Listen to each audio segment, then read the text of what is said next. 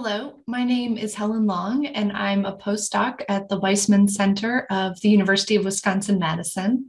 And I'm excited to share the results of an evaluation on the longitudinal change in speech classification in children with CP between 4 and 10 years of age. I'd like to first acknowledge my co-authors, Tristan Marr, Phoebe Natsky, and Paul Rathaus, and the PI of this project, Katie Husted. So the use of classification systems is increasingly common in medical settings, and there have been several classification systems developed for determining both speech and communication functioning in people with CP. Previous research on the gross motor and fine motor classification systems, like the GMFCS and MAX, have shown relative stability in ratings over time in people with CP. However, because speech is still developing, even in neurotypical children throughout childhood, we were interested in understanding to what extent speech classification changes alongside developmental growth in a longitudinal cohort of children with CP between 4 and 10 years of age. We also wanted to observe how well early speech classification level ratings at age 4 predict later classification ratings at age 10. So to do this, we used a sample of 101 children who were recruited as part of a larger longitudinal project on speech and communication development in CP. We used the Viking Speech Scale to classify speech impairment across 4 ages, 4, 6, 8, and 10 years of age. And the Viking Speech Scale is a 4-point ordinal rating scale, and children receive a single rating based on the rater's perception on the imprecision, and understandability of speech to unfamiliar listeners. So a rating of 1 would indicate that the child's speech is not affected by the motor disorder, and on the opposite end, a level 4 indicates the child has no understandable speech whatsoever. We included children in this study who had a VSS rating at least 2 of these ages, although about half of our sample contributed data to all 4 ages examined. So the majority of our sample was white and had spastic CP, and we had a relatively equal spread of participants who were a GMFCS level 1, 2, 4, and 5, with very few participants rated as a GMFCS 3. Our age groups represented an age band of about 1 year around each of the ages studied, and the majority of our sample was receiving speech therapy around the time that they received a VSS rating. So figure 1 shows the observed VSS level ratings by initial or age 4 ratings. So each panel represents the group of children who received a single VSS rating at the first observed time point, or age 4. So remember that a VSS 4 would indicate a severe speech impairment, and a VSS 1 would indicate mild or no perceptible speech impairment. So we can see that our sample's VSS ratings frequently decreased with age over time.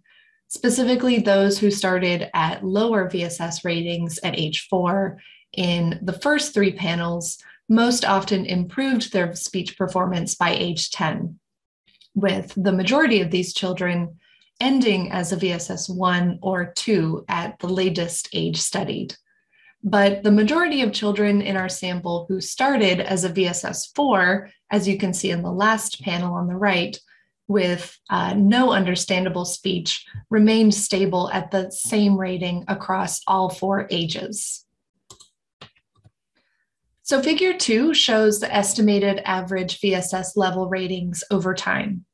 Specifically, we modeled how ratings changed with age for an average child with CP based on the observed data in our sample.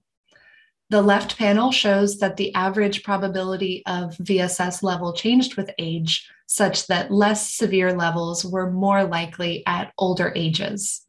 For example, the probability of a child being a VSS 1 with no perceptible speech impairment is relatively low at age 4, but the probability of being a VSS 1 is estimated to increase to a 25% probability by age 10. The probability of being a VSS2 also slightly increases over time. But as the VSS levels continue to increase in severity, we see that the probability of being a VSS3 decreases by age 10.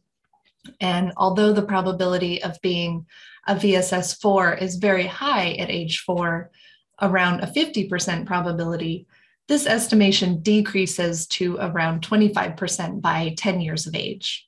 So the right panel shows that overall, the estimated average VSS level rating decreases with age. So overall, our results highlight some really important findings. The first is that children with early VSS ratings below level 4, so children who start around age 4 as a 1, 2, or 3, have a good prognosis for speech improvement. However, children who are a VSS4 or who have no understandable speech at age 4 are more likely to remain stable in their speech performance over time. Interestingly, none of the children in our sample showed worsening of Viking speech scale levels between the ages studied. Or in other words, no children had more severe speech impairments at age 10 than their initial levels of impairment at age 4, although there was some variability observed between these ages. So this is one of the first studies to longitudinally observe speech impairment classification over time in children with CP, and to use these data to estimate the probability of speech impairment classification using a longitudinal data set. Overall, we found that early speech performance is highly predictive of later childhood speech abilities. And although children are likely to improve over time, children with very severe speech impairments at young ages have a guarded speech prognosis for continued improvement. It's important to remember that the majority of these children were receiving speech therapy throughout their time and participation in the study.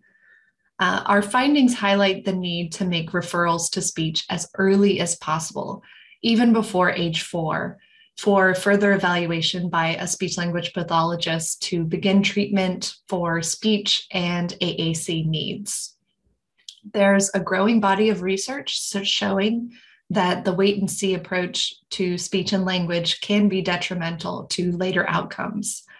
So it's extremely important that we identify and refer kids with CP at risk for speech impairment as early as possible to support these children and their families and to improve communication outcomes in kids with CP. Thank you so much for your interest in this study. Please feel free to contact me with any questions. I would just like to thank the families and children who participated in the study and acknowledge the funding support that allowed this project to become a reality. Thank you again.